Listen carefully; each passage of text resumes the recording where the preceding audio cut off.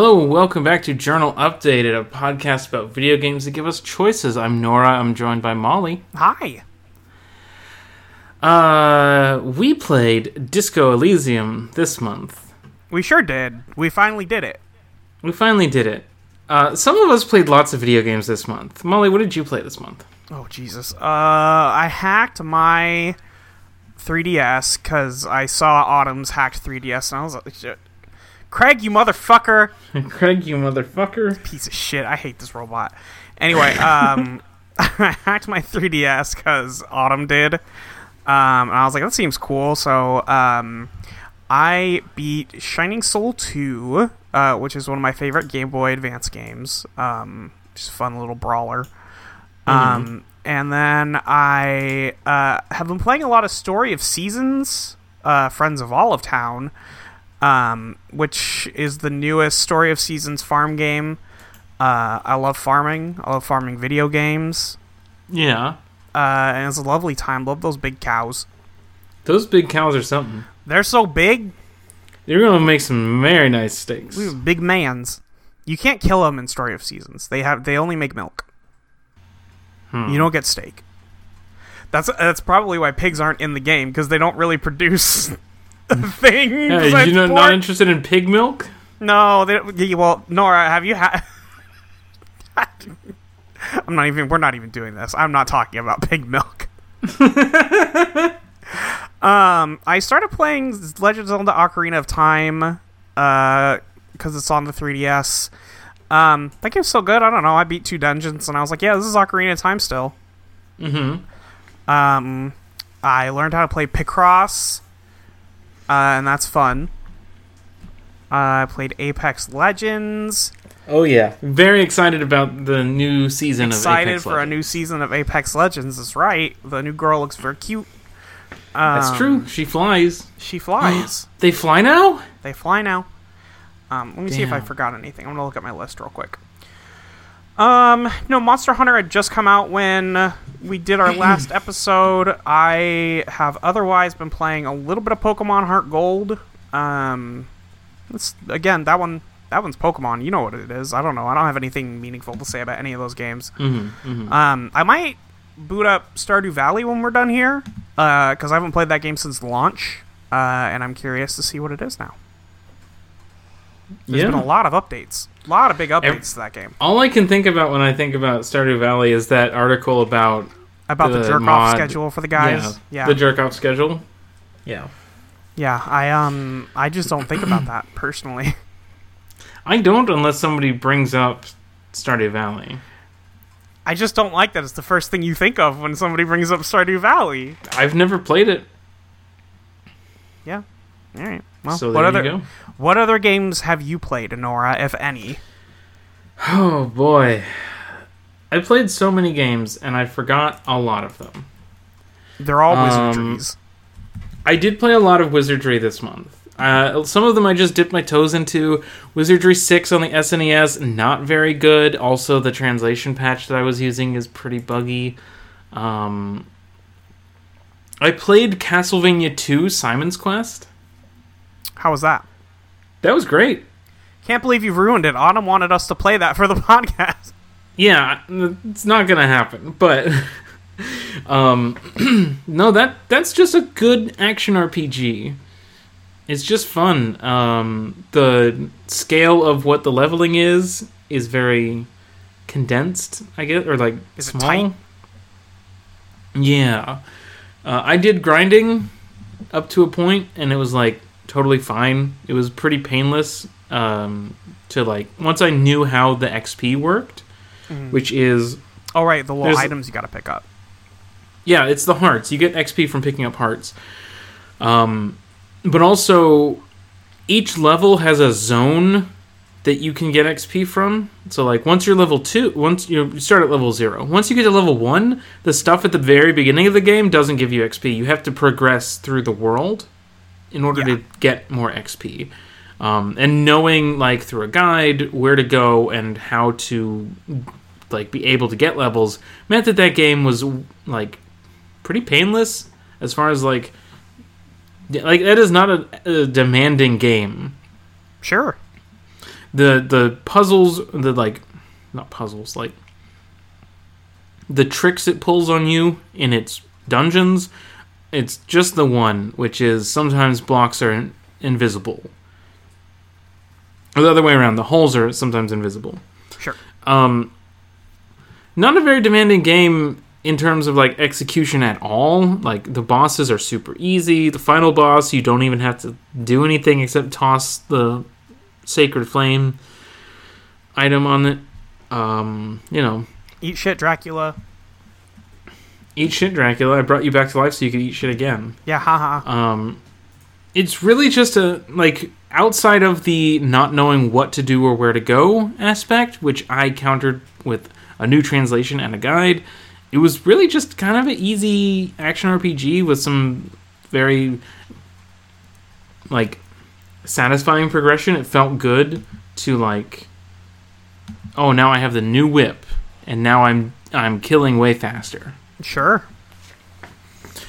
I played a lot of Elmenage Gothic. It's a wizardry-like.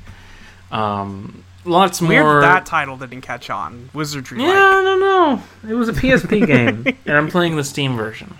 Yeah. I'm technically playing the GOG version. Because that's what I torrented. And it was fun. It's a little more complicated than Wizardry. It has lots of moving parts in regards to, like, the alchemist class has a whole alchemy thing, and there's, like, mining and forging and stuff, and sure, a little too many pieces, but and the scale's a little different in terms of numbers, but it was fun. I enjoy these types of games, even though I haven't finished any of them. I've just put, like I put 8 hours into Elmenage Gothic. More than I can say for plenty of other things that I've like dipped my toes into. Yeah. I started Etrian Odyssey Untold the other day, and I like that game a lot. It's really neat. A little weird in terms of difficulty, because I've mapped the first 2 floors of the first dungeon, and like most of the enemies I'm fighting give me fucking nothing for XP, but also they're not easy enough for me to just grind. So there's like a really weird balance going on there that I don't know how to like move past. But yeah, the enemies on the 3rd floor seem pretty rough. So we'll see how that goes. I think that's a pretty cute game. The story that they added, such that it is fine. It's mostly nothing so far. But I like the style. Sure. I'm not I'm emulating it, but I'm emulating it on a hacked 2DS. So I'm using the touchscreen, which is fun. It works. Yeah, that one's... The vibes are good on that one. What else did I do? I played Ys, the first Ys game. Ys. I did not like it. At first, it was interesting. You fight enemies by touching them, but only from like weird angles or from behind. And it's like a top-down, like Zelda style looking game. Mm-hmm. And that's fine. It gates its progression so intensely by XP and by equipment. There are enemies that you just can't touch if you are either too low a level or don't have the right equipment. There's like 4 swords in the game, maybe. Mm-hmm. And like 3 or 4 sets of armor and 3 or 4 shields. The problem with that is that... So there's only 3 dungeons in the game, and there's only 4 bosses. And so I fucking got slaughtered by the first boss, so I did some grinding. You can only go up to level 10. And there's only the 4 tiers of equipment. So I maxed everything out. And The first two bosses were easy. They died in one hit and then in like 2 or 3. Which means about like 3 seconds because you just bump into them. Sure. Third boss is a vampire, and he splits into a bunch of bats that follow you around, and you have to avoid the bats because touching them hurts you, and then you have to wait for him to reform and then try to hit him. But then half the time or more, he'll just like appear, then immediately disappear, and you'll get hit by the bats instead. And it sucked ass because it stopped being an RPG, and it became a weird, wonky action game that wasn't that fun to play. Well, that's a shame. Yeah, and I finally hit him once, and I realized, oh shit, I have to hit him like 20 times. So I didn't. So I didn't finish that. Boy. The vibes were fun, though. Like, I had a good time with the other parts of, like, just mindlessly killing things while listening to a podcast. Yeah. Is that all? I feel like I played so many video games this month. I was just all over the place. I couldn't I think tell that's you. everything. You gotta tell me. That's the pod. That's the pod. This the pod.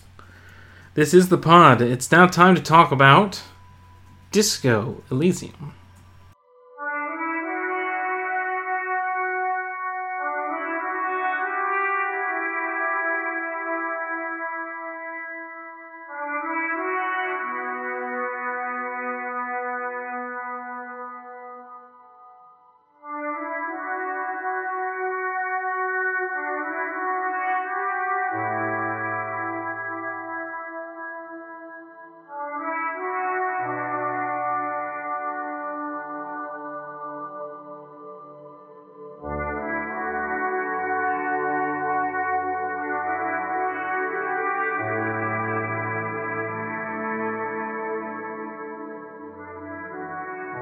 Yeah.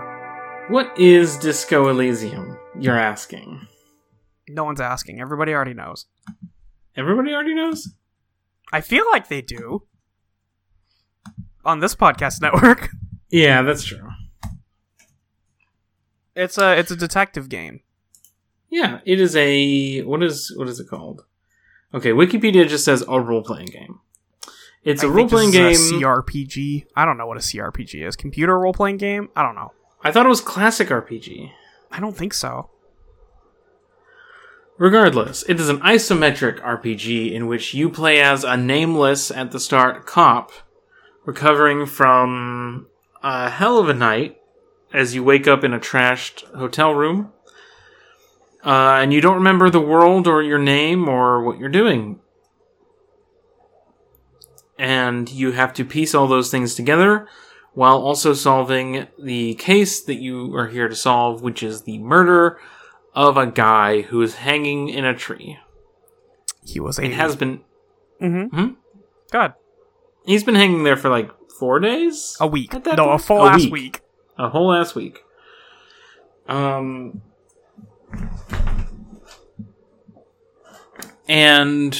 not everything is as it seems in this small town. It's not really a small town. It's not a small town. You just like work off of like 2 streets. Yeah. It's just a district that neither of the 2 nearby police stations want to actually police. Yeah. So, Martinez is a city that was the site of, I guess, the last battle of a failed revolution. And it is still in ruins. There is still, like, artifacts of that conflict that was 50 years ago? 45 to 50 years ago? They're just littered all over the place. There's craters in the ground. There's bunkers. There's bullets everywhere. There's bullet holes, just in the buildings. And you have to piece together what's going on here. And helping you is your new buddy, Kim Kitsuragi. That's him. He's from the other police station that's nearby. And I'm not good at summaries, huh? You're fine. You investigate people. There's I'm not good at summaries. Basically, there's a strike happening in Martinez. Yes. And things are getting heated, and the company, What Pines? What is it? Wild Pines? I believe it's Wild Pines, yes. Sent in a squad of, like, PMC guys to, like, smooth over the strike. One of those guys is the guy who was murdered. And now your, like, timetable is the rest of that squad is going to want revenge soon. And they're going to fucking, like, take that from this town. And specifically on the Union members. Yes. Because the Union, I guess, the Union's muscle, basically, is this team called the Hardy Boys, led by Titus Hardy. That's right. And they have publicly admitted to collectively hanging this guy. Yes. So that's gonna boil over.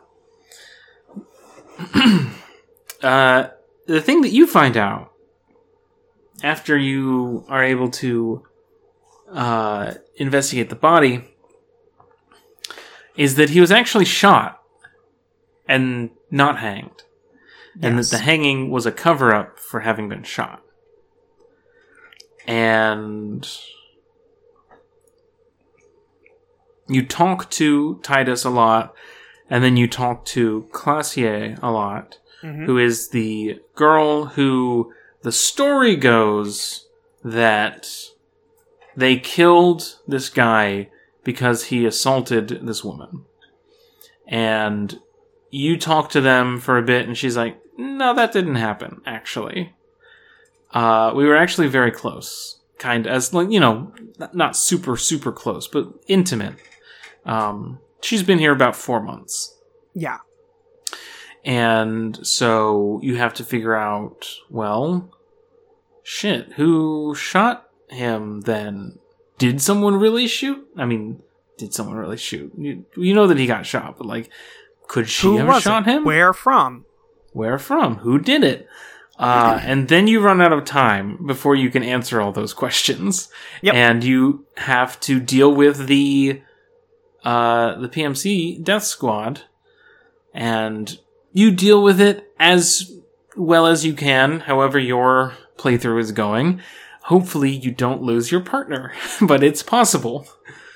Oh no! Autumn tells me that if Kim dies, your partner for the rest of the game is Kuno. Yeah. Yeah, I remember that now. Kuno is a child who has been standing outside throwing rocks at the hanging body for like 3 days before you start talking to him. Yes. He also does a lot of drugs and knows everything. And knows every he's cuss a little word. Shit. He also calls you a slur. He does call you a slur. Anyway, that's not important. It's really not. I didn't talk to Kuno very much in my playthrough. Anyway, you're on, like, you lose a couple days because you're recovering from the whole gunshot wound situation. Yeah. And Classier, as you have interrogated her, you find out she's on the run, and she, if you arrest her, she will die, because the people looking for her have, like, it is the government that your militia, I guess, the Revachol Citizens Militia. Yes. That you answer to, basically. Like, the higher-ups are out for her in a way that if her name enters the database, she will be disappeared. I did not arrest her. I don't know how you played it, but I didn't do it. So she skips town, leaving behind some strings in her old room of the trajectory of the bullet that killed the guy. Mm-hmm. And you trace this back to a little island just away from the main town. And when you go there, you find a deserter from the revolution who's been living just outside of town for 44 years or so. Yep. Who shot the guy because he didn't like the cut of his jib. He didn't like him, and he had this, like, fixation on this girl as well. And then, after that all plays out, you see a big bug, and you find out that the old man's, like, emotional flare that led to him killing the guy is partially due to a weird neurotoxin pheromone situation that this like psychic stick bug is giving off, but only a little bit, so you have to be around it for a long time for it to have an effect. And it turns out if you hang out around it for 45 years, you get mad and horny. Yep. Anyway, you either take a picture of it or you don't, depending on how your game is going. And then you report all the things you did to your old partner from the Force, who's here with, like, some other guys as, like, kind of an intervention to see, like, how badly did you fuck up? Also, and is your brain gone forever? Yeah, and then you get in the car and drive away, and it says Disco Elysium on the screen. That's it. That's Disco Elysium. That's the main story. Yeah. And there's all kinds of side stuff we could talk about. Yeah, there's side stuff. I guess, like, where do we want to direct our focus first? Because there's several points of not even necessarily choice, but branches in the main plot that we could talk about. Nora. Yeah. How'd you get that body out of that dang tree? What? I need your help with something. What's... Okay. I'll be right back. Mm-hmm. So what I did was I had Measurehead taken out of the tree by brute force. I think he snapped that limb off the tree. That would make sense. And I got him to do that by opening a door and leaving a door open that Everard Clare, the leader of the Union, told me to. He has a bunch of stuff on you. He knows who you are. He says he knows how to get your gun back. By the way, you lost your badge and your gun, in addition to forgetting who you are. He says he'll help you out if you do some scheming for him, and that involves opening a door. Yep. And then getting some signatures for a new housing thing. I get those signatures? I forged the second one. You only forged one of them? Mm-hmm. Coward. I didn't know until after the first one. Yeah, you could just interact with it and do it. Yeah, I was just talking to the MILF, and she was like, oh, that's my name. And then I was like, well, here, sign the thing.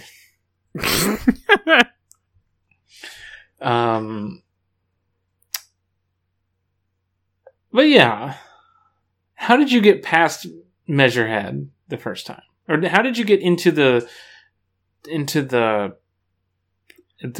harbor area? Well, this time I beat the shit out of Measurehead. Oh, I also did that. Yeah, I beat the fuck out of him. You passed a lot of roles in your game playthrough, right? Yeah, I've played this before, and I played it legitimately before when Abnormal Mapping covered this game.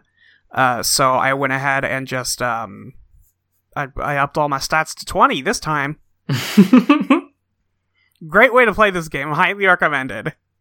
Yeah. Did you fail anything? You can, because you could still roll 2 1s. Mm-hmm. And I think I did on something, but I can't remember what it was. But it was a red check. So there's 2 types of checks. The white checks lock after you fail them, and you can unlock them by putting a point into the skill that that is used for that role, or sometimes by talking to somebody or advancing a plot point or something. And then there's red checks, which you don't get to redo, and those are like more important things.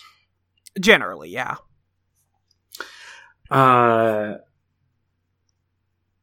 Yeah. I also beat the shit out of him. I re-rolled a bunch of stuff in this game. Little saves because... coming? Huh? Little saves coming, or? Yeah, little saves coming.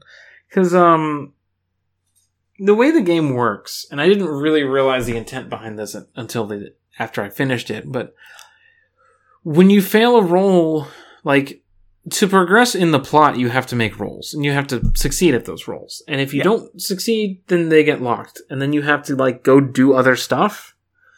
And I didn't want to do that. I didn't want to spend a point on, like, whatever skill so that I could talk to Kuno better. They're free. I didn't want to... Huh? It's free. It's not free. The skill points, they're pretty easy to come by. Yeah, well... nevertheless. Oh, okay. When I was, like, trying to finish this game, I was trying to finish the game, so I was like, I'm going to investigate the murder that we're here for. So there were a couple times where I was like, I'm just gonna re-roll this because I don't want to, like, go off and, like, spend an hour doing other stuff. I just want to progress in the game. Because it feels important to do. Mm-hmm. But there were certain points where, like, there was a certain point in the game where I was like, okay, I'm just going to accept that this is how this happened. And that is everything from Under the Feld building on. I only re-rolled stuff because the game crashed during the ending. So, yeah. Not the ending. It was during the firefight. Not even the ending. It was during the firefight. When you sure said felt at the like climax, the ending. I was like, oh. It sure felt like the ending. It was more of a climax than what happens afterwards. So. I thought you were at the deserter when you said that. And then you were like, yeah, no, I'm just at the whatever you call it, the shootout. And I was like, oh, so you still have a ways to go. I didn't know how much I had left, and I stayed up way too late last night doing it. You sure did. But yeah. Everything from confronting Ruby on, I just accepted that that's what happened. I let him not have a cool thing to say on his date, etc. What? You can go on a date? Yeah, I did that. And there's a red check in there to, like, say something cool or poetic about the sun. And I was like, maybe Harry's just not that guy, actually. Nah, I was like, that's corny. But, yeah. The early part of the investigation is about tracking down the 8th Hardy Boy, who is, as you find out, also operating some drug trafficking operations. Yeah, yep. Through the harbor, and is also like a truck driver. And this was like the bulk of the game, I felt like, is finding out about Ruby. Mm-hmm. How did your confrontation with her go? This time not great. She did kill herself. She did that for me. I went and afterward I googled it. I was like, I don't remember this last time, and she can live. I don't know what I did wrong, but yeah, she shot herself before. Yeah. I destroyed her machine, and then she was like, well, okay. And then that happened, and I was just like... Oh, yeah, it must be because I destroyed the machine, because I don't think I could the first time I played, so I think she just got away. I think that being given a rhetoric role to prevent that is kind of fucked up. I'm not a fan of that. That's a whole other can of worms. you know? What would you rather it be? It feels weird to say you can definitely, like, talk through this kind of situation if you just know the right words to say. It feels weird, you know? I guess? No, I'm not following you down this road. No, I don't understand this. Okay. Yeah. But, and then it was like, well, I guess that happened. I didn't learn anything, really. I got her journal. Yeah, you get her journal. So basically all we learned was like, well, she didn't do it. Yeah, and then you find out that Clausier definitely lied a lot to you.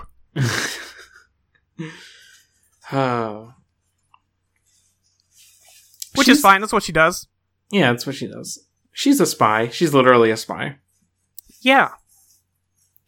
And then so the thing about this is that you can't get to Ruby at first because so she's underneath the Feld building. And at the Feld building, there's like a mural you can look at. You can listen to the wind and you like wait for your intuition to tell you where she's hiding. And it's a 20 check. You have to roll a 20 to succeed it. Yeah. In this game, you roll 2d6 and then you add whatever your skill is. So in this case, it's Shivers. Yes. So it's impossible. And even if you have like really good stats, it's pretty low chance. You get bonuses to that roll by doing side quests in that area. And so the intent is you hit a wall, like the way it's phrased even on the objective is like, search the coast. If you like return to this mural to listen to the wind, like if you feel lost or feel like you don't know what to do. So basically that's just like, here's a gate, go explore and do some side quests and come back later to progress the main plot after you've like seen more of the game. Like we're putting a stop on your progression until you've seen more of the stuff in the game. I found that a little frustrating because, you know, I already felt like I was taking too long to finish the game for this podcast. So I was like, this sounds like a Nora problem. I don't know. No, it's a Nora problem. Well, anyway, I'm just here to talk about my experience playing the game. Yes. I don't know. It was a little frustrating. But the side quests I ended up doing were mostly pretty good. I think that my favorite part of the game was the talking to the kids and turning the old church into a nightclub. Yes, it's the best quest in the game. Well, no, it's not the best quest in the game. It's probably my favorite quest in the game. But yeah, did you figure out what the thing was? Yep. Yeah, they want to do fucked drugs. Up, they want to make drugs. No, not that thing. That doesn't matter at all. What? Did you What help do you mean? the programmer lady? Yeah. Did you find the fucking hole in the world? Yeah, she tells you about it, but Okay. you know. I didn't make the super hard check to know why there was a hole in the world or what that means. Okay. Because it's a super hard check. Yeah. But yeah, I did that set of quests and like met the Crab Man. The Crab Man's He's chill. great. He's chill. Yeah. He's just chilling. He's big chilling. Big chilling. He's just hanging out and praying a little bit. Yeah, he's praying to the pale. You know, no biggie. No biggie. What's the pale? Great question. Anyway. It's it's the end of the world, Nora. It's like it is nothingness that is eating the world. Okay. Did you? That seems important. Okay, I have a question. Yeah. Did you get the reality lowdown from the lady on the boat? No. Okay. So the pale is it is currently like between cities. And you can travel through it, but it'll fuck you up. And they're like, you know, the thing that they use on you, that Ruby uses, that machine. Yeah. Did she explain to you what it was? Yeah. It just like shoots the pail at you. No. Right? No. It forces the pail to like recede. by like forcing information into an area where there would otherwise be nothing. Mm-hmm. And makes the paler seed. Okay. Then It's I fucking missed one. cool. Yeah. That's neat. The hole in the world is suggested to just be like this 0.4 millimeter spot where there's nothing, and it's where the pail comes out of. And the suggestion that you can come to is finding that that like this church was built around it, whether or not the people who built the church knew that it was there, but they built it there because of the thing. Hmm. Yeah. Okay, cool. It's fucking cool. No, I didn't get any of that. It's fucking cool. It's cool. I had my own interpretation of what the setting was that I guess was just not correct. Just based on the context and like how people talked about stuff. Like, I don't know. I also made that music better. Made what music better? Egghead's music. How'd you do that? I used the weird noise that Suna found in the experiment. Yes. So they loved me for that. Yeah, they love that. Well, that's nice. You help the kids, you know? Yeah. I think that Acel, the girl on the ice recording stuff, I think the interactions with her were really nice. They were really nice. I like that character a lot. That was my favorite moment of like connecting with these like punk kids and trying to keep them from becoming drug dealers. Yes. It's hard to be an entrepreneur, Nora. But yeah, I think that was like my favorite part of the game for sure.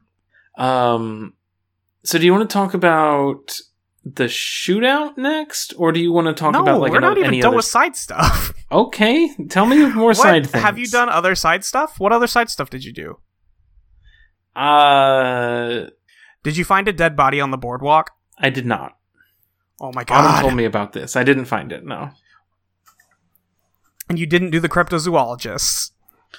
No, I didn't get a quest. I talked to him, but Did you talk to the lady who told you to go find her husband? I did not find a lady who told me to go. It was the lady in the wheelchair. Oh, I didn't. No, I didn't.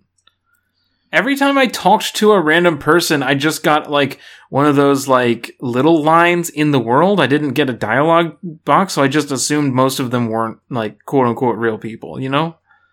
Sure. Like after the third person I clicked, who just gave me like a one-off, like not voiced, just a little line, like inspecting a object in the world. I was like, oh, okay. But she doesn't do that if you click her.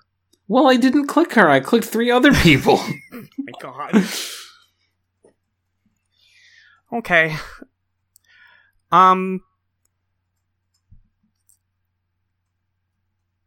So tell me about this body. You find a dead body on the boardwalk, and he hit his head on a bench and like he fell through. This is like it's the rotting remains of a boardwalk, and like one of his legs fell through the boardwalk. He hit his head and he died on the boardwalk. And there's like some alcohol nearby. He was definitely drunk and just out there. And the only thing you find on his body is a library card.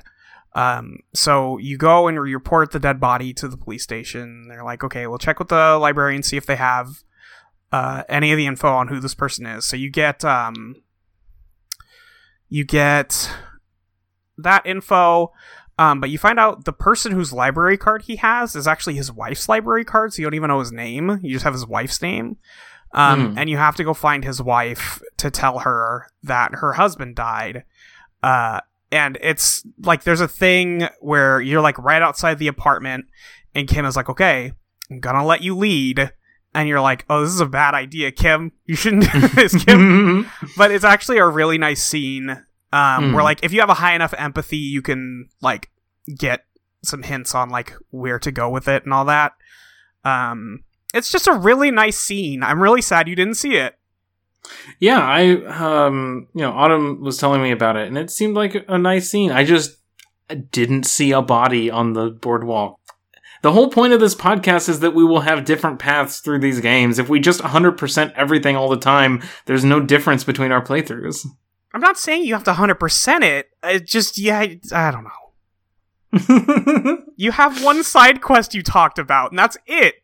I did other stuff. It's just like, I don't know what stuff was. Did you have to preserve the body? Yes. You put the body in the big bear? I put the body in the big bear. And then you found the bullet hole later? I found it at that point. As soon as I put it in the fridge, it was cold enough to look at again. It was cool, right? It was gross. Yeah, but it's like a cool thing. Yeah.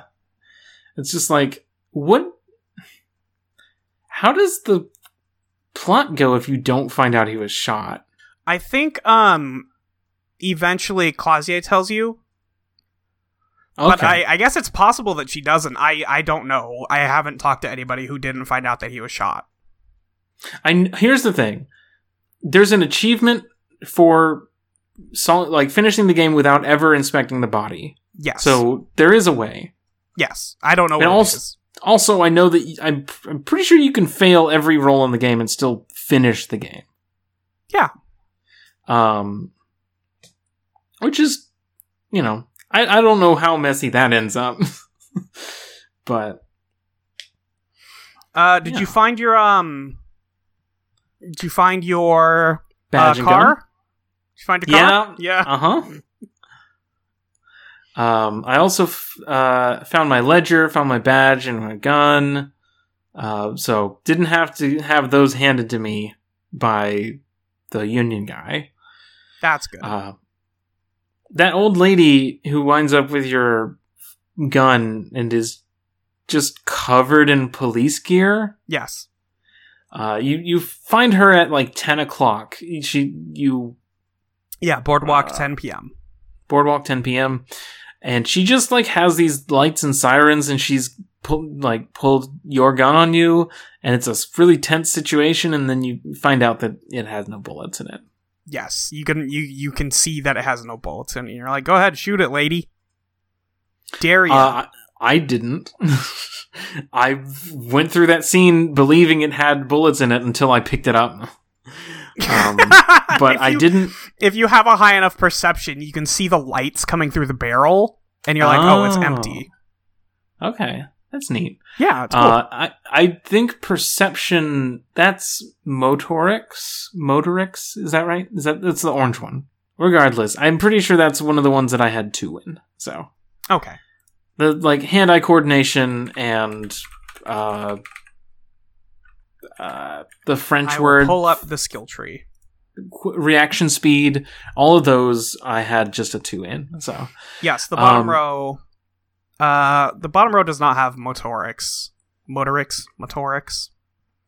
However you want to say that. Hand-eye coordination, perception, reaction speed, savoir-faire, interfacing, and composure. All of those I had shit. I mostly mainlined empathy stuff. Yeah, I like that row a lot. Yeah. And then you just, oh, right. I was going to say, put the gun in my pocket, didn't touch it again the rest of the game. Did not equip the gun, did not use the gun, did not threaten to use the gun, didn't touch it. So, when you walked up to the shootout, did it tell you, hey, you might want to equip your gun? No. Okay, because I think if you have a high enough, I don't know which stat it is, but it's one of the purple ones. If you have a high enough stat, it goes, hey, something's coming up, you might want to equip your fucking gun. I know that the description of both guns that I had was like, equip when it's most dire. Yes. But I had a different weapon. Because, so I had, previously from some drunks, purchased a bottle of alcohol is technically correct. I don't think this is drinking alcohol. This is like... Is it moonshine? You just fucked up? It's like formaldehyde. Sure. It's some real heavy shit. And then my necktie was like, yes. Now hold on to this until the proper time. And then as I'm like leaving the cave where Ruby is in, the necktie is like, it's time! Put me in the bottle. And then you dunk your tie into the bottle, and it's like, huh, now I have a bottle of highly flammable liquid with a fabric coming out of it. Yes. We'll see how that goes. I have a spirit bomb, it's called. How'd that go? It went great. I fucking got that guy. You threw a Molotov at him? Yeah, at the main... God. he's posing as a strikebreaker, as like a scab leader. That main military guy, I fucking got him. Yeah, I nailed him with the improvised Molotov cocktail. It went pretty well, all things considered. Yeah. I don't know what happens if you don't have that, though. You shoot a guy. What if you don't have your gun? You probably just get shot. I did get shot, although... I mean more. The first time I got shot, it was fine because I had the armor. Oh, okay. I dodged the first shot. Well, after the game crashed and I reloaded it, I did dodge that shot. Good. Didn't really end up mattering, but yeah, it felt nice to be like, the thing I did earlier came back to help me now. Wow. Yeah, that's cool. That's always nice. My choices matter. Put this on Steam under the category choices matter. Yeah. I didn't get all the pieces of the armor, but no, I know I've never found all the pieces of the armor. I've never tried to because it just doesn't interest me. I know where 3 of them are. I just don't know where the legs are. That's the only one. The legs, not the boots. Yeah, the boots are still on the body. Yeah. The helmet you find at the end of the game. Yes. And the chest piece you get off of the cryptozoologist's friend. Oh, I didn't know that. Yeah, he's wearing it, and if you notice it, you can be like, "Hey, did you take that?" And also, that's the guy whose mug you find in the trash. Yeah, that guy's a piece of shit.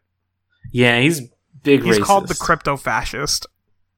Oh, I didn't even notice. Yeah, you have the cryptozoologist and the crypto-fascist. God. Looking for cryptids. Looking for cryptids. Yeah. Anyway.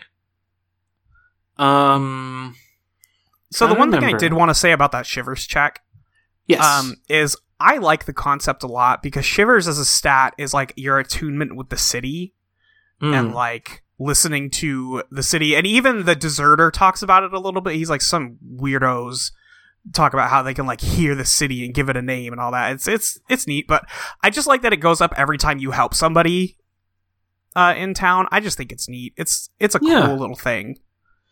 I got frustrated with the part where it was I see what it's doing, where you're getting more connected to the town and being able to intuit more about how people act in the town, and therefore you can deduce where Ruby might be hiding.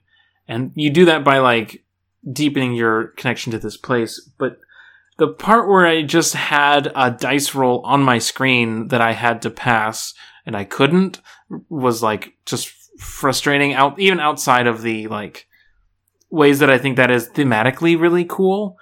Sure. I don't think that it translated for me. Okay. That's all. That's fair.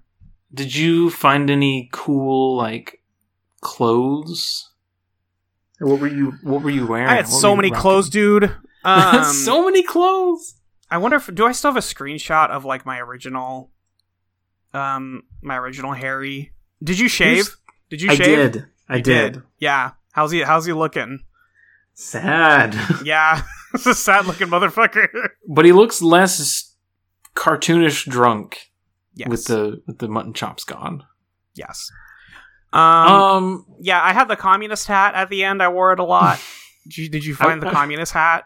I did find it. Yeah. I didn't put it on, but yeah, I put that shit on. So we could talk about communism if you want. I don't know what there is to talk about. So the thought cabinet mechanic lets you encounter ideas in the world and then equip them to mull them over, and then at the end of that amount of time you'll get some kind of bonus for adopting this perspective or in like Yeah. understanding this concept, stuff like that. One of those things is you can become a communist. Yeah. There are also the other three political paths: moralist, fascist, and centrist. Centrist. Or I think in the game it's called ultra liberal.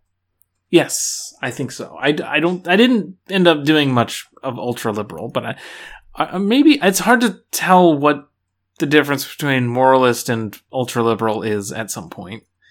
Yeah, they're in the same. They're in the same ballpark. I guess it was probably I ended up doing more ultra liberal stuff than moralist stuff at some point. But basically, the one that you choose when you take dialogue options in, you'll sometimes just have 5 options, which are the 4 different paths, or oddly enough, this inspires no feelings in me whatsoever. As an attempt to like not take a side. And the communist options I felt were just annoying all of the time, because it's like, we're on this walk, we're looking out at the sun and the ocean, we're having a good time, just vibing. Do you want to go on a diatribe right now? And I was just like, no, I want to look at the pretty landscape. Yeah. I want to vibe with this MILF. I'm not trying to like proselytize every second of my life. And so like that happened enough times where it was like, either this isn't the time to talk about the working class. We don't have to work that into every conversation. Yeah. Or every fucking moment. Or B, it was like, oh, that option is kind of like, I don't want to say that. That's just embarrassing. It's cringe. That's cringe, yeah, bro. I wasn't going to say that, but yeah, some of those options are cringe. And it was just like, okay, well, I guess the game is sliding me into being, whatever the, like, Kingdom of Conscience is. I think whichever one that is. Whatever that one is. It's like, also, it slid me from sorry cop to boring cop because I stopped apologizing every 2 seconds. And I was like, yeah, okay, I guess this is, you could read it as Harry kind of burning out on being a communist, I guess, and like just not wanting to constantly yell about. I mean, it also makes sense for that world because communism has been just beaten down to shit. Yeah. In Delore. Yeah, it's just, I have issues with that we'll talk about when we talk about the Deserter. Yeah, I mean, it's not the most elegant thing in the world. No, I just felt so frustrated with the way that it talks about communism as with this really snide, sarcastic tone.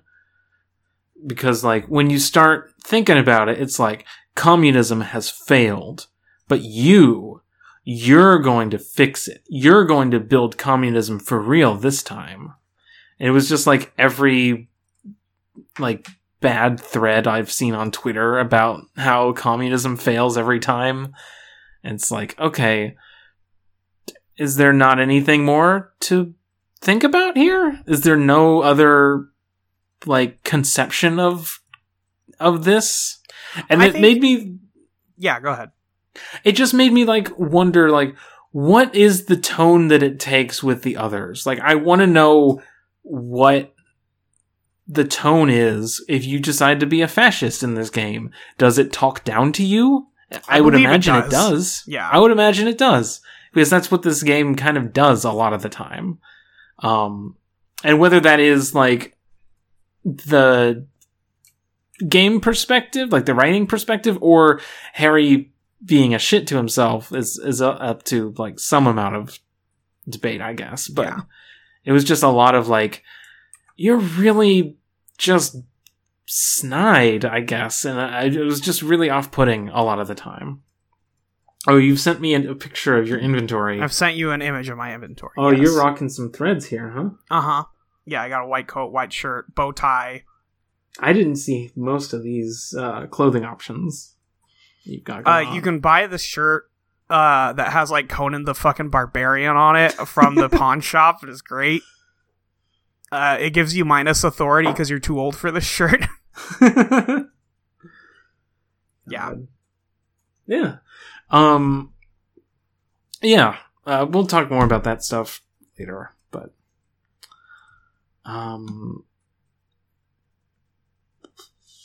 or we can talk about it now. Oh, you want to talk about the deserter? Or the shootout? Or do we have anything more to say about the shootout? We talked about it a little bit. We talked about it a little bit. I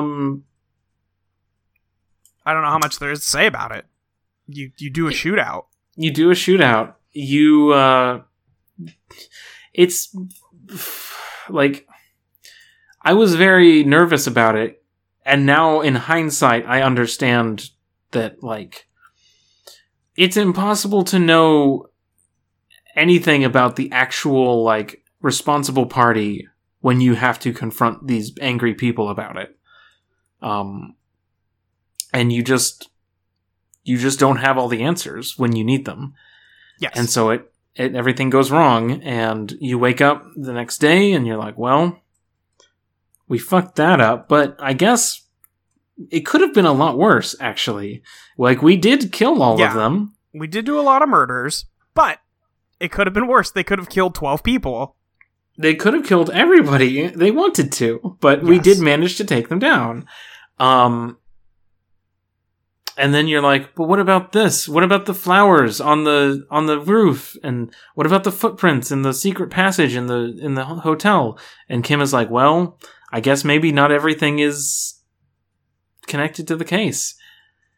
They will be connected to the case later, though. Mm-hmm. And you go upstairs, you find the little gift left behind by Classier. I assume she skips town even if you arrest her. I don't know. I didn't arrest her. She's got almost nothing to do with this. Yeah. She just happened to be there. She just happened to be fucking the guy when he got shot in the back of the head. And, you know, it sucks when somebody dies on top of you. That's not ideal. He got shot in his mouth. Yeah, not good. Not good. Yeah. I think it just it hits. Yeah. Yeah. Anyway, he's dead as it hits him. That was what the thing said. Yep. It says that it was pretty instant.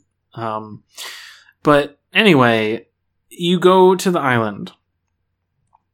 That you have to take a little boat. There's a calm little musical interlude as you slowly. Did you have the boombox?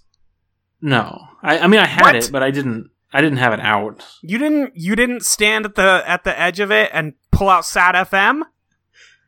No, I didn't. What the fuck? I was listening to the actual song.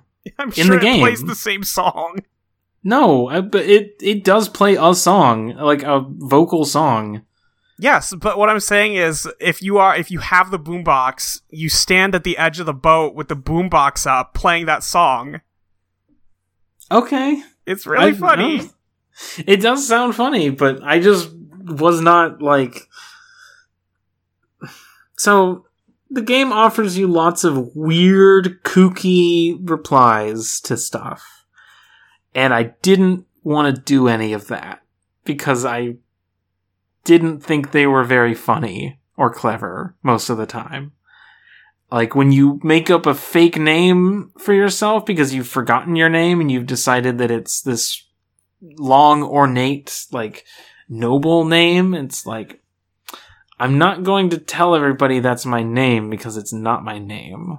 I don't know. Maybe I'm boring. I just didn't want to do, like, all the funny, goofy, weird stuff. You can find a book about learning the alphabet, and you can read it, and then you can say, Kim, hey, Kim, I just learned the alphabet. And he says, good, I know the alphabet too.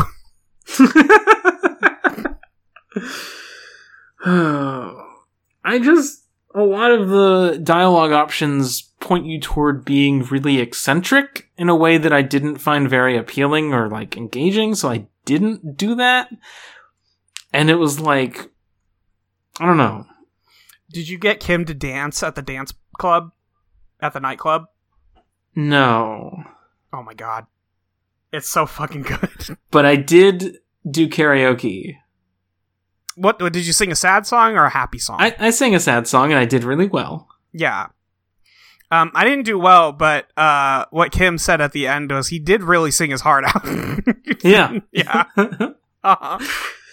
That was nice. I do like Kim. Kim's great. I would kill and die for Kim. You have that chance in this game. I took it. So you go to the island. And I had in my like just roaming, getting lost in the left side of the map. Mm-hmm. I picked up a tank of gas. Mm-hmm. Didn't remember I had it until I got to the island, and you have to pour it into an engine Yeah. to open a door, and I was like, that's weird. I already had this. Yeah. Because it makes it very clear you're not leaving the island once you go. That's like the for realsies point of no return. Yeah. And There's one before you go find Ruby. And then there's Yes. also one where it's like, are you sure you're ready to go to the island? yeah. Because like once you go see Ruby, that makes the shootout be happening when you get back. Like Yes. once you activate that, that is the like balance of power is shifting. You can't like play neutral games with these people anymore. So there is another gas tank on the island, but I didn't know it was there. So like it was very funny to like go explore later on and be like, oh, I found more gas. Probably not going to need this. Don't know what I could use that for. Yeah. You get there, you walk around, you explore, you find that it's like a fortress out in the bay that was used to defend Martinez from like the coalition, that's what it's called, which is the like combined armies that fought against the communists in the revolution. And it's, it's a ruin, like all these such buildings are. And you are still kind of injured from the shootout. And Kim's like, hey, there's a bed here. Do you want to take a nap? And I was like, yeah, I want to take a nap. Yes. And Autumn was with me when I was playing, and they were like, oh, I didn't see this. Because what happens is you get a dream sequence where you walk across some water and meet God? Not who exactly. is also... Huh? I said not exactly. Dolores Day is closer to a saint than... I guess so, yeah. I don't know. This is like pulling from the other side of Christianity that I didn't grow up with, so... Well, there's also a lot of lore about her in the game. There is, yeah. So... I guess it's like is it like the state religion? Because like, when you talk to Kim and you ask... Yeah, pretty much. Like, Kim is a DeLoreanist? Is that... So, Kim follows this Yes. thing.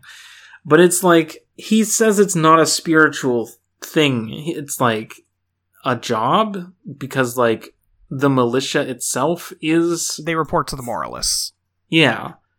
Which, Yes. this is like it's like I said, the state religion, basically, is about this woman with glowing lungs. Yep. She's the one who led people to the place where the game takes place. It's like 300 years ago to like colonize it. And she's here in your dream, and she's also your ex-wife. Yeah. Or girlfriend. Who knows? It's the ex something. Ex-girlfriend. You were not married. You can find that out at the end. You're like, we weren't even fucking married? Oh, right. I forgot about that. And it's like reliving the last conversation that Harry had with his ex Yeah. before she left. And Seems good. What's that? I said that seems good. Yeah, it seems like a good time, right? Yeah. Yeah, it seems like fun. I didn't try to kiss her. No. I was like, this is a pretty good odds. Like, the roll here seems easy, but this doesn't Just seem seems like a the bad right vibe. choice. Yeah, doesn't seem like at some point early on the game, like, or one of your brain voices is like, just because you think of something doesn't mean you have to say it, which is like warning you that sometimes you'll like have dialogue options that you can exhaust like the others, but they will like have a negative effect, or they'll like not go anywhere, or they'll make people think you're weird. And so it's like, remember, you don't always have to say the things that you think. Right. And so you also don't have to take all of the roles that you're given. No, it's a red roll, so it's like, oh, well, I should do it because I only get one shot. But no, you shouldn't. You probably shouldn't. I don't imagine it goes any differently. I can't imagine it goes well. I don't know. I've never clicked it. Also, it's just, you don't have to do that. No, you don't. And she leaves. I felt like this scene was trying to tell me something that I missed. No. Because it just kind of ended, and I was like, oh, that was weird. I don't know. It felt like there was, like, lore stuff, or, like, background info about stuff that I, like, was missing. Like, for a minute, I was like, wait, is Harry immortal? Is Harry, like, the actual Dolores Days? Like, they talk about how her husband, like, fades into obscurity in the history books. I was like, is my guy a fucking angel? Like, what's happening? No, you can find... the suggestion is he sees her, like, in such a way that he likens her to Dolores Day. Like, that's the whole idea. It's not more serious than that. I know, but just, like, at the beginning, I was like... It's so funny. It's so funny. You had such big expectations. I guess I did. It's just about a murder. Multiple times the game faked me out with like, oh, is it gonna get spooky? Is something weird gonna happen? No, it's just an abandoned pinball shop. Yeah. No, it's just like... It's just a lady who's been making dice on the 3rd floor of this place for... Did you find that person? No. Oh my god. It's just like some old like radio tabletop RPG stuff. It's just a guy at the end. It does do a weird thing with the bug, but for the most part, it does end up just being about a murder. Think it is really cool that it sets up the entire game faking you out with a bunch of different, like, oh, is it going to get weird? No, it won't. And then they throw in the weird thing at the end. It's very cool to me. Nora disagrees. I'm sort of lukewarm on the big psychic bug. I like the big psychic bug.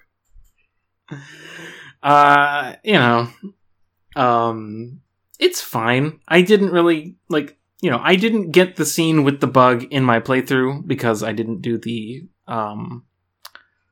side quest, cryptozoologist quest, and so I looked it up and I read all the dialogue and I was like, well, I didn't get that much from this personally, so I'm not like that upset because I don't know.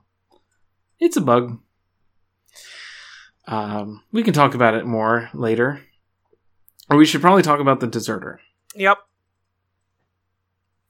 He's an old communist who never surrendered. And he still has his rifle that he keeps. He has been sustained by that aforementioned bug, though he doesn't know that. He just knows that he's like 80 years old. He doesn't know why he's still in the health he is.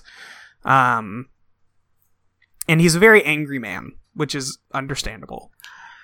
He's any one of the thousands of like scumbag leftists online who say a bunch of slurs and hate women. I guess, I don't know. That is not my read at all.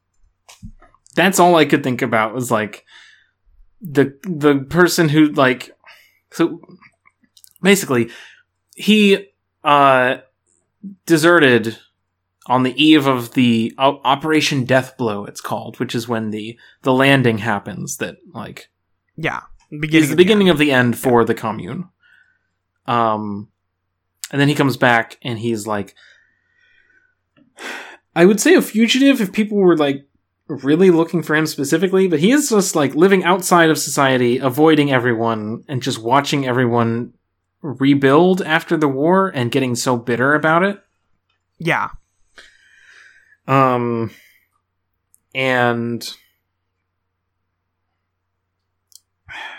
so I mean, he spent 45 years out here watching like people pick up the pieces and act like, you know, the thing he was fighting for didn't happen.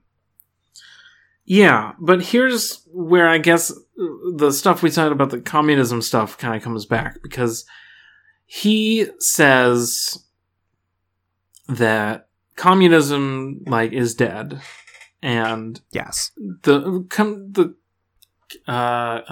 conditions for revolution will never happen again, ever, and the dream is dead.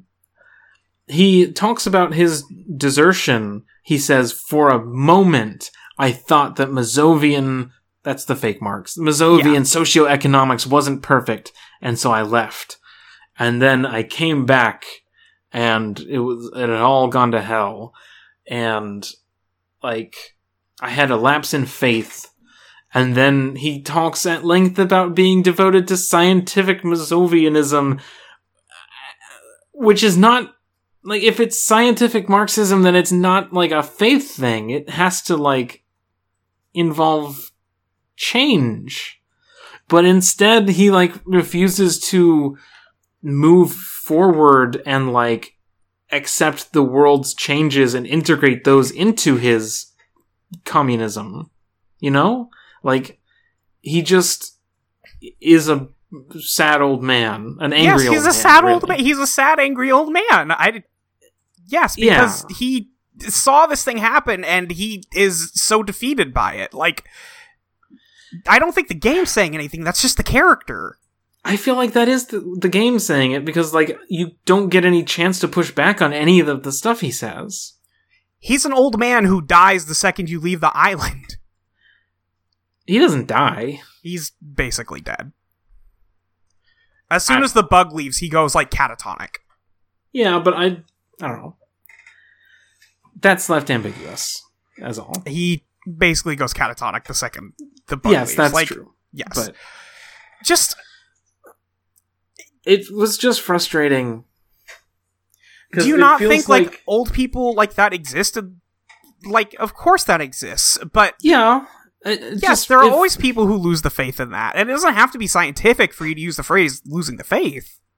But he specifically says, for a moment I thought it wasn't perfect. And like, sure. And then I remembered. And it was like, well, sure.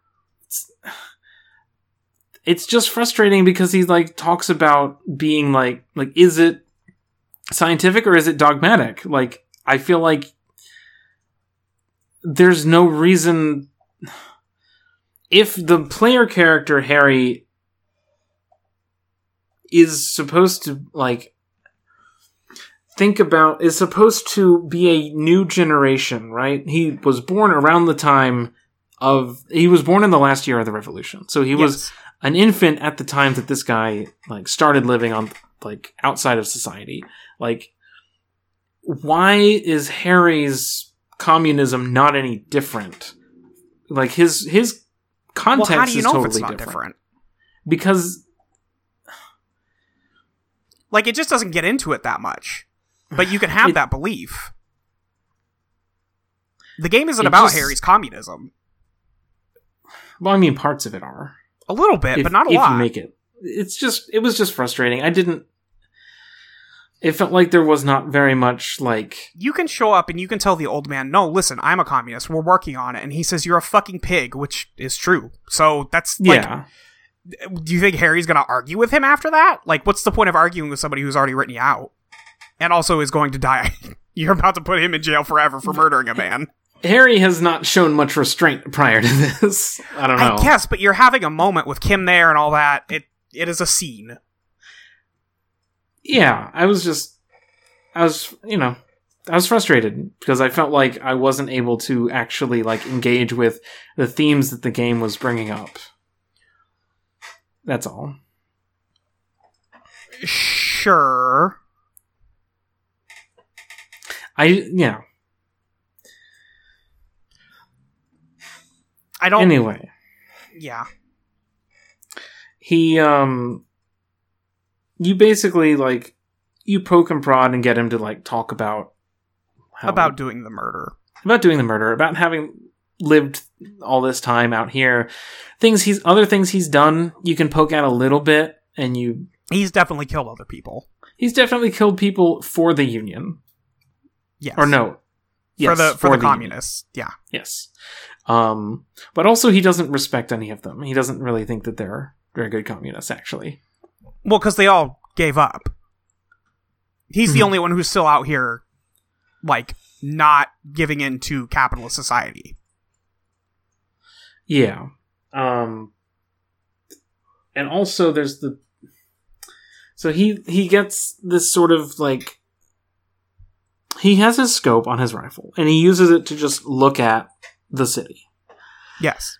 And of particular note is this, like, former officer of the coalition who you can meet. He's an old man. Renee, right. And the deserter is just like, sometimes I just think about shooting him.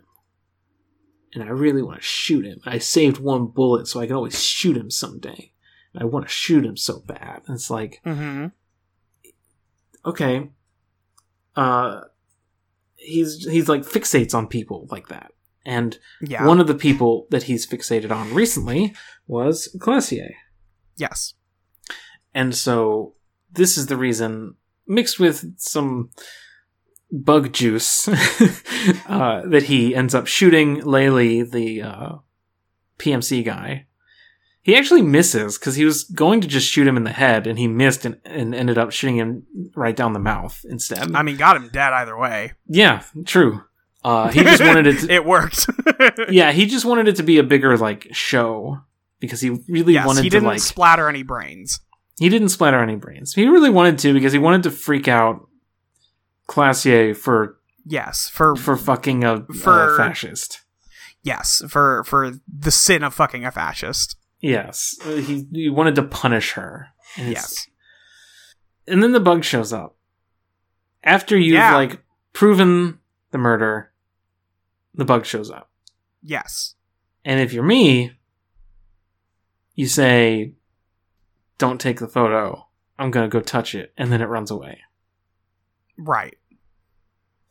But if you have 20s in all your stats, what happens? You get to talk to the bug, or you don't even need 20s. You don't even need 20s in all your stats. All you need to do is have completed the cryptozoologist thing. If he sprays you with the pheromone, then you get to just talk to the bug. Okay. Yeah, it's cool. You talk to the bug about, like, humanity, and how it's been, like, living out here for as long as it can remember, and you get, like, some information about how it stayed hidden and stuff like that. But it also suggests that humans are the reason the Pale is happening. Like, everything else.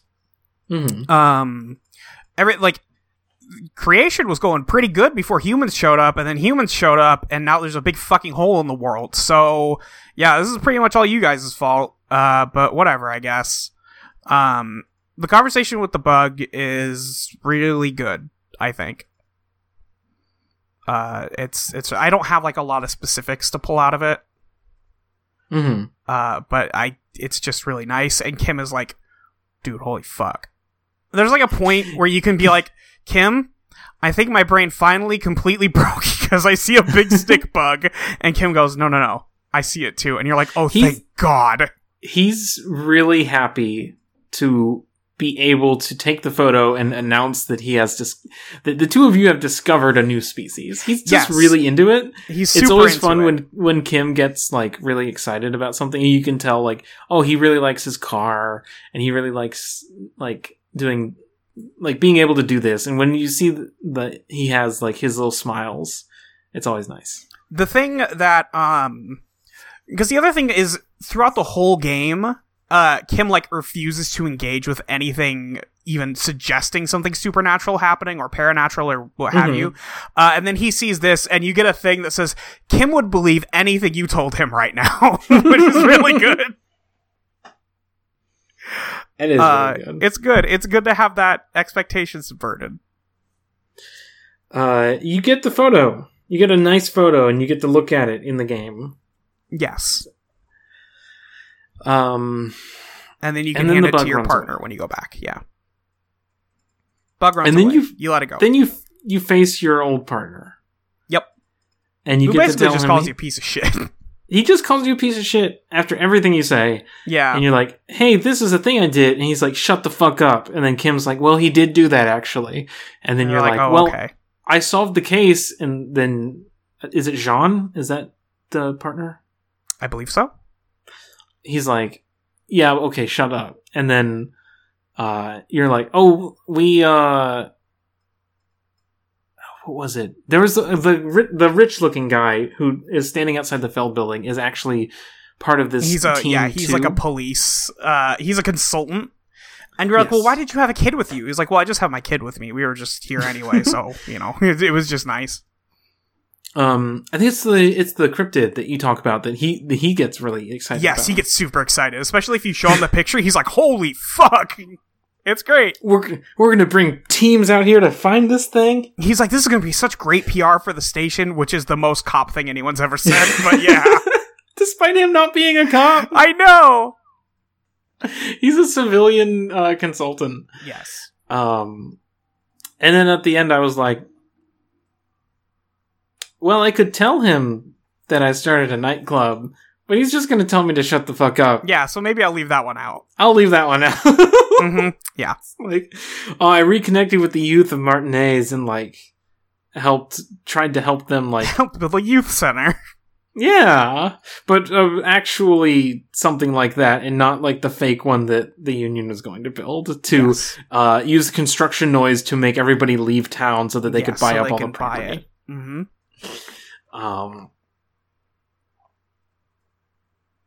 Yeah, and then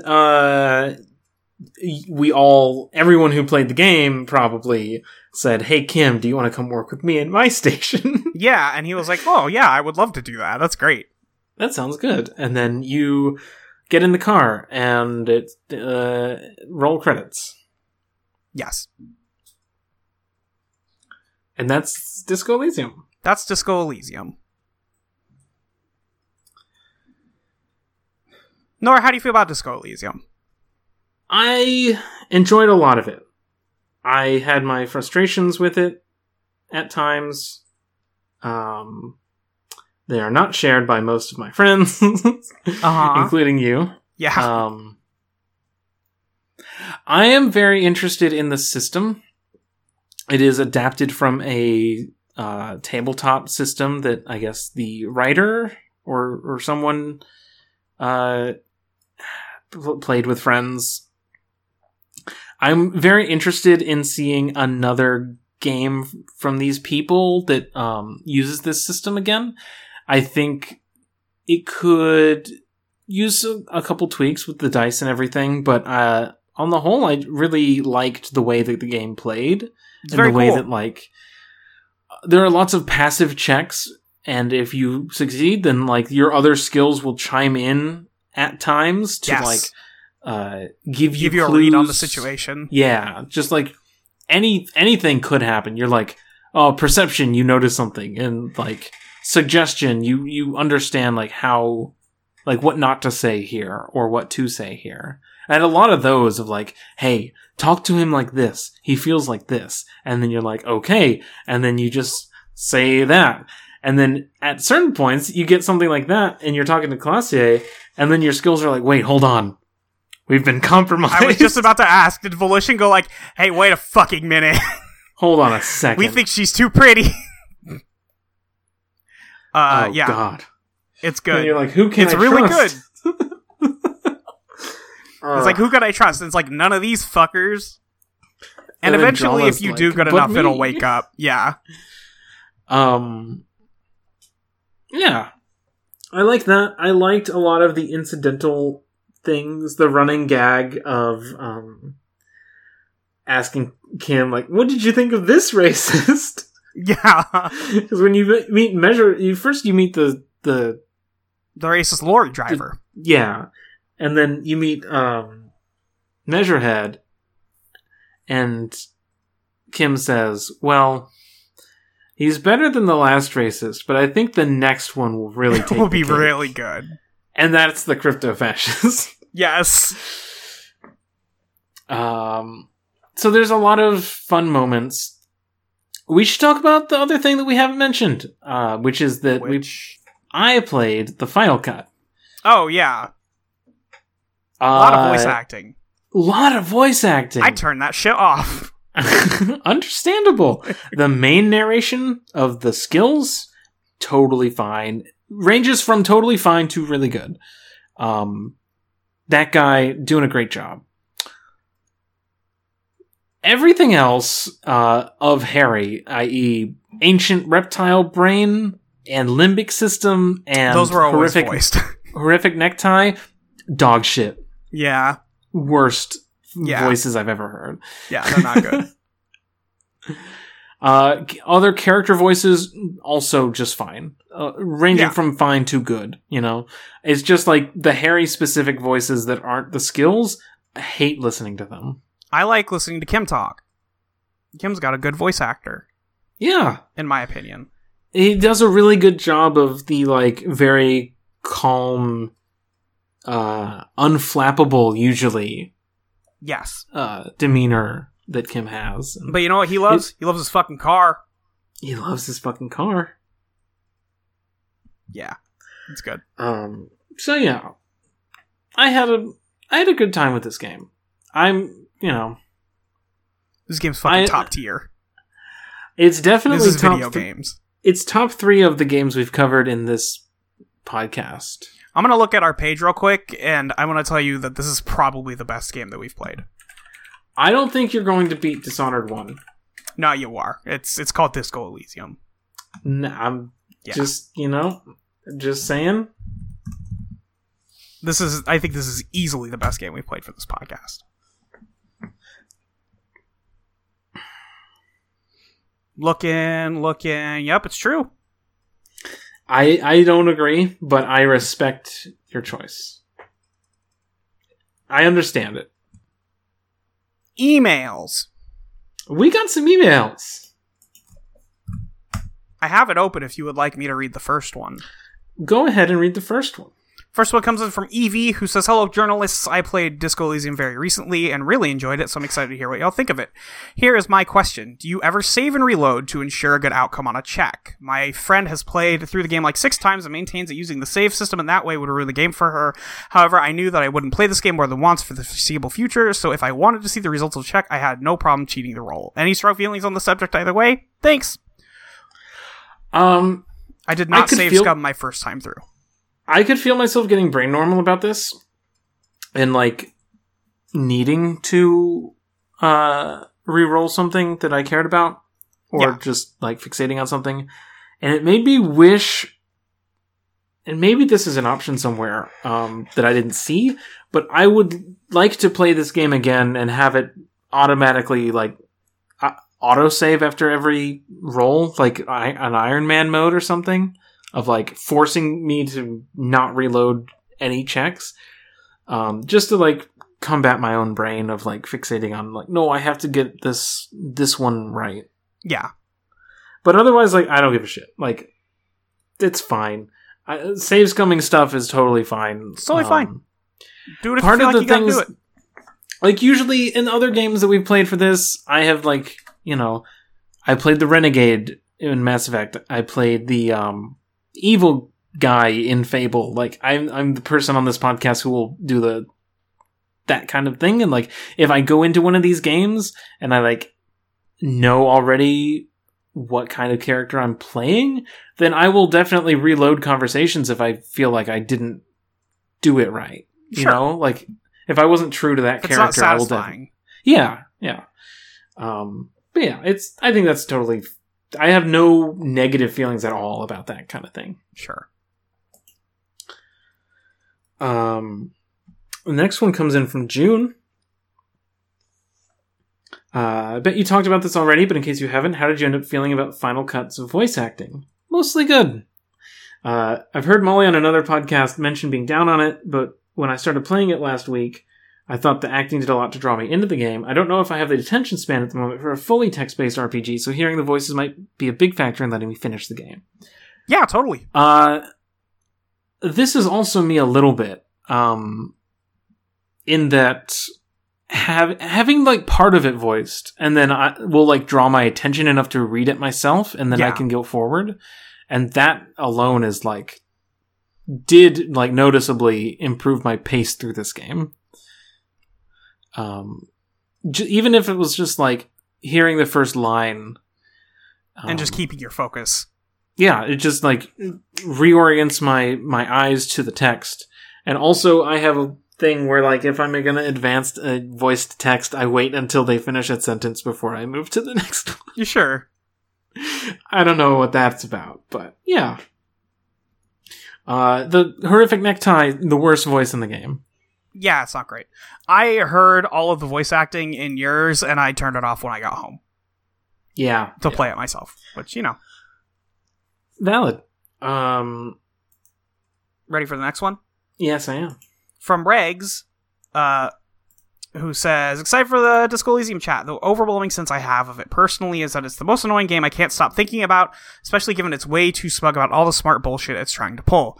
I can't help but feel like all the literary, political, and self-reference, as well as many moments of weirdness or sublime, has probably been done, usually better somewhere else already. Did you get the same sense? And if so, what's the sort of stuff you think this game pulls off without the pervading smugness? When it can find it in itself to have, like, people talking earnestly to each other, like, that stuff's mostly really good. I think that it's also a little sad because, like, a lot of the moments I wanted to talk about were the earnest moments that were in there that you did not get to. Yeah. I would have liked to see some of those. Yeah! But, Yeah, I don't have, like, a lot to add to that. I mean, every story has stuff that every other story has done before, right? Like... Yeah. How much new stuff is there, I don't know.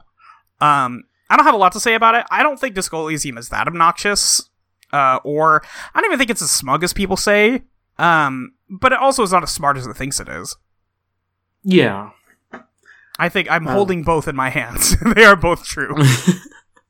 This is like a difference in our like, I don't know, vibes, I guess. The vibes in this game are fucking immaculate. Excellent vibes in this game. Nothing to say to that, huh? The vibes are fine. Great vibes. Wonderful vibes. Love me a detective story. I also I downloaded an audiobook. I like listened to a detective story because I was like, oh, what if I use my Audible credits and match each month to the journal game? So I was like, here's a detective story. And I guess maybe I don't like detective stories. Although Maybe. I like Knives Out. Knives Out's fun. I felt like Disco and Knives Out are like occupy a very similar space in my brain. Sure. Unfortunately, this game does not have Daniel Craig in it. No. Damn, can you imagine? If he just shows up, I don't even need a lot of it, just a little bit. Yeah. That'd be great. There's a guy. Did you find that big? Probably not. Did you move the big shipping container? No, I kept thinking that would come back later, and then There is a guy in there. If you I figured there was. If you open the... Well, first, everyone tells you there's nobody in there. But then if you Yeah. talk to the door and say, hey, can you let me in? It goes, oh, yeah, no problem, bro. And then lets you in. If you go in there, there is a guy who is so rich that light bends around him. Like, he causes a change in perception around him because he has so much money. And you can talk to him for a while. He's a real piece of shit, obviously. I thought that they were going to pull something like that because I thought that the container would have the other twin in it, and they would have identical offices. I thought there was going to be a twist of like, oh, actually, it was Edgar Clare. I think that's his name. Edwin? Edgar? I have no... He's not in the game. So I did it turns out he's not in the game. I thought that was going to be like a thing, but it's not. It was so funny when you said that to me the other night, and I was like, what makes you think that's going to happen? You're like, well, they wouldn't mention him if he wasn't in. Well, fucking joke's on me. Joke's on you. I was wrong about a lot of things coming into this game. That's okay. What's the next one, Nora? Next one comes in from Salamancor. Hello, journalers. I really enjoyed playing Disco Elysium. It constantly surprised me in mostly good ways. It was such an interesting story compared to many modern games with narrative choices. I'm fairly sure most of my questions for you will be covered in the main discussion, so I'll ask, pick an NPC from this game to have a follow-up adventure. What would they be doing? What is the wheelchair lady's name? Is it Lorna? That can't be right. I want Cryptid Adventures. Oh. That's what I want. More Cryptid Adventures. More Cryptid Adventures. I want Nightclub Adventures. More with those kids. Yeah, those kids are really charming characters. I do like the lady who finds the programmer lady. She's cool. She can hang out with them. Yeah, she can hang out. Somebody's gotta watch these fucking kids. It's the 4 teens and this lady who hates fun. Yeah. These 3 party boys, they're like kind of sad friend who tags along and like does recording stuff. Yes. And this lady who hates fun.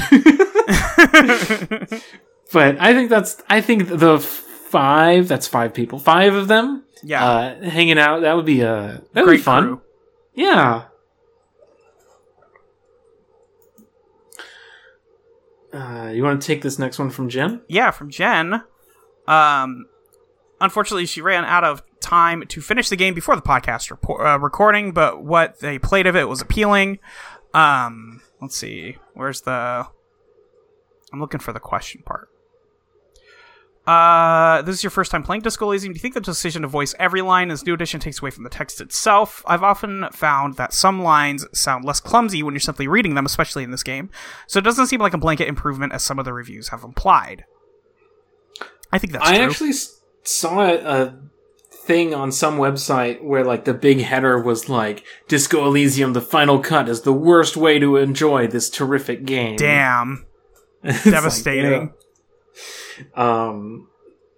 I enjoyed it just fine with the voices, you know. Yeah. We just talked about all that, but it definitely would have been harder to focus on if I had to read everything. But you know, tough. I would have just done it and been like grumpy for the first day, I guess. Right. But yeah, we talked about the downsides of the voice acting. Crystal writes in, I think the funniest anecdote about the development of this game is that after Robert Kurvitz's novel sold only 1,000 copies and he fell into a bad depressive period. His more successful novelist friend, Kaur Kender, told him, "Stop writing books. No one reads books. You should get into video games." For whatever reasons, the conditions were right for this game to get a bunch of investment from Estonian businessmen and become a big hit with a clothing line and an upcoming TV show. Why do you think that is? It's just fun. I don't know. It's, people like detective stories. They're also people don't make games like this anymore, right? Or like it's not a big genre anymore. It is undergoing a revival right now. Maybe there's more of it than I am tuned into. When Kickstarter happened, one of the first big ones was Pillars of Eternity, if I remember right. I mean, I remember Pillars of Eternity, but the reason they haven't go to Kickstarter is because nobody made those fucking games. The Numenera Torment, which is like a sort of spiritual successor to Planescape. Like, those were like... I'm pretty sure Pillars of Eternity was a Kickstarter. If I'm wrong, so be it. I think you're right. That would like really kicked off what has become a sort of revival, I feel like, because there's like... I can think of at least 4 games in this subgenre recently, but like it is not like it's not like blockbuster shit. Like it is no massive thing. It is a thing that people talk about. Like people talk about things like, you know, Planescape Torment or I guess Fallout, you know? Baldur's Gate.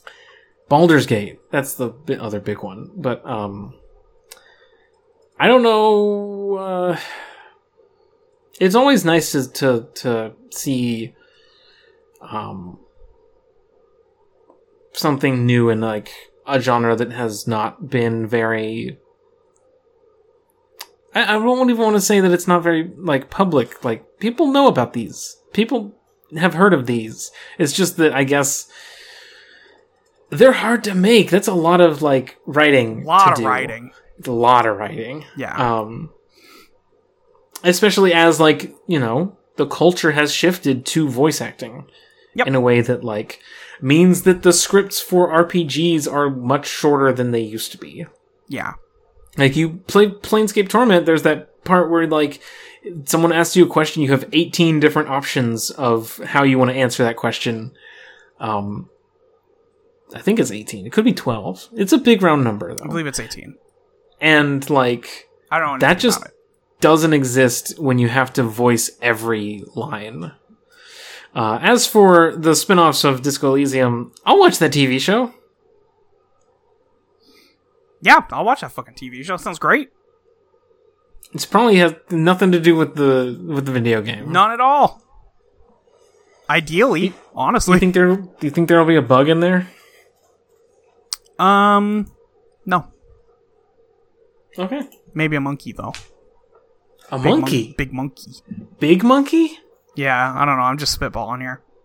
What is like the biggest monkey? The biggest ever monkey? Yeah. King Kong is going to be in King Kong. King Kong for Disco Elysium. I don't know. Last email? M writes in and says, where does CRPG end and adventure game begin in a world where stories often can't or won't include too much divergence? Should we even care about the distinctions? Disco Elysium and Gabriel Knight team up when? I don't care about the distinctions. These are that when somebody said the word CRPG to me for the first time like a year ago, I said, I don't know what the fuck that is.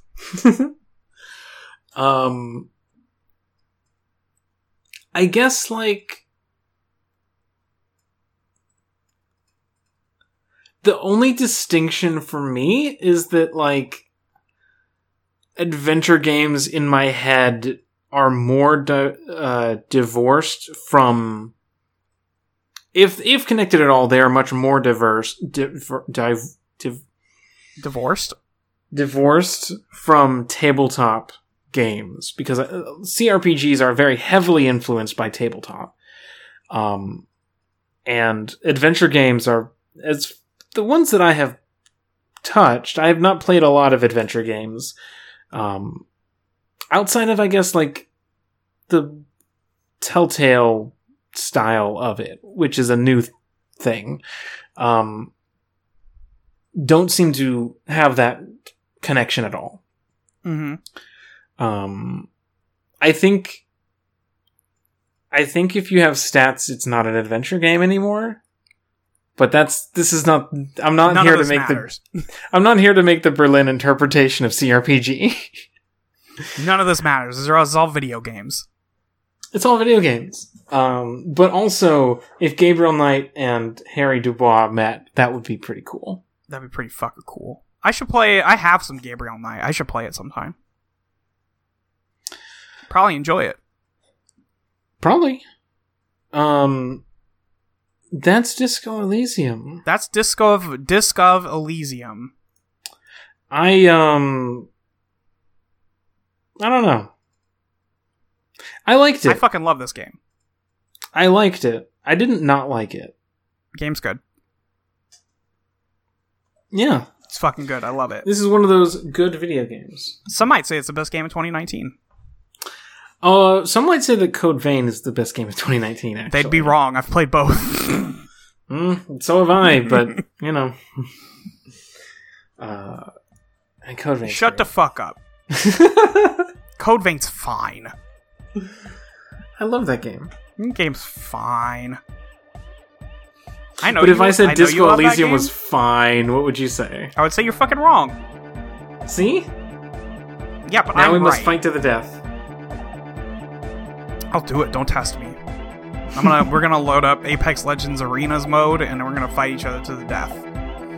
All right. And I'll win. Sounds like a plan. Well, and I will win. you'll win. Let's end this podcast. We're spinning wheels here. Goodbye, everyone. Goodbye. Next month we'll be playing Tyranny, and after that, BioShock.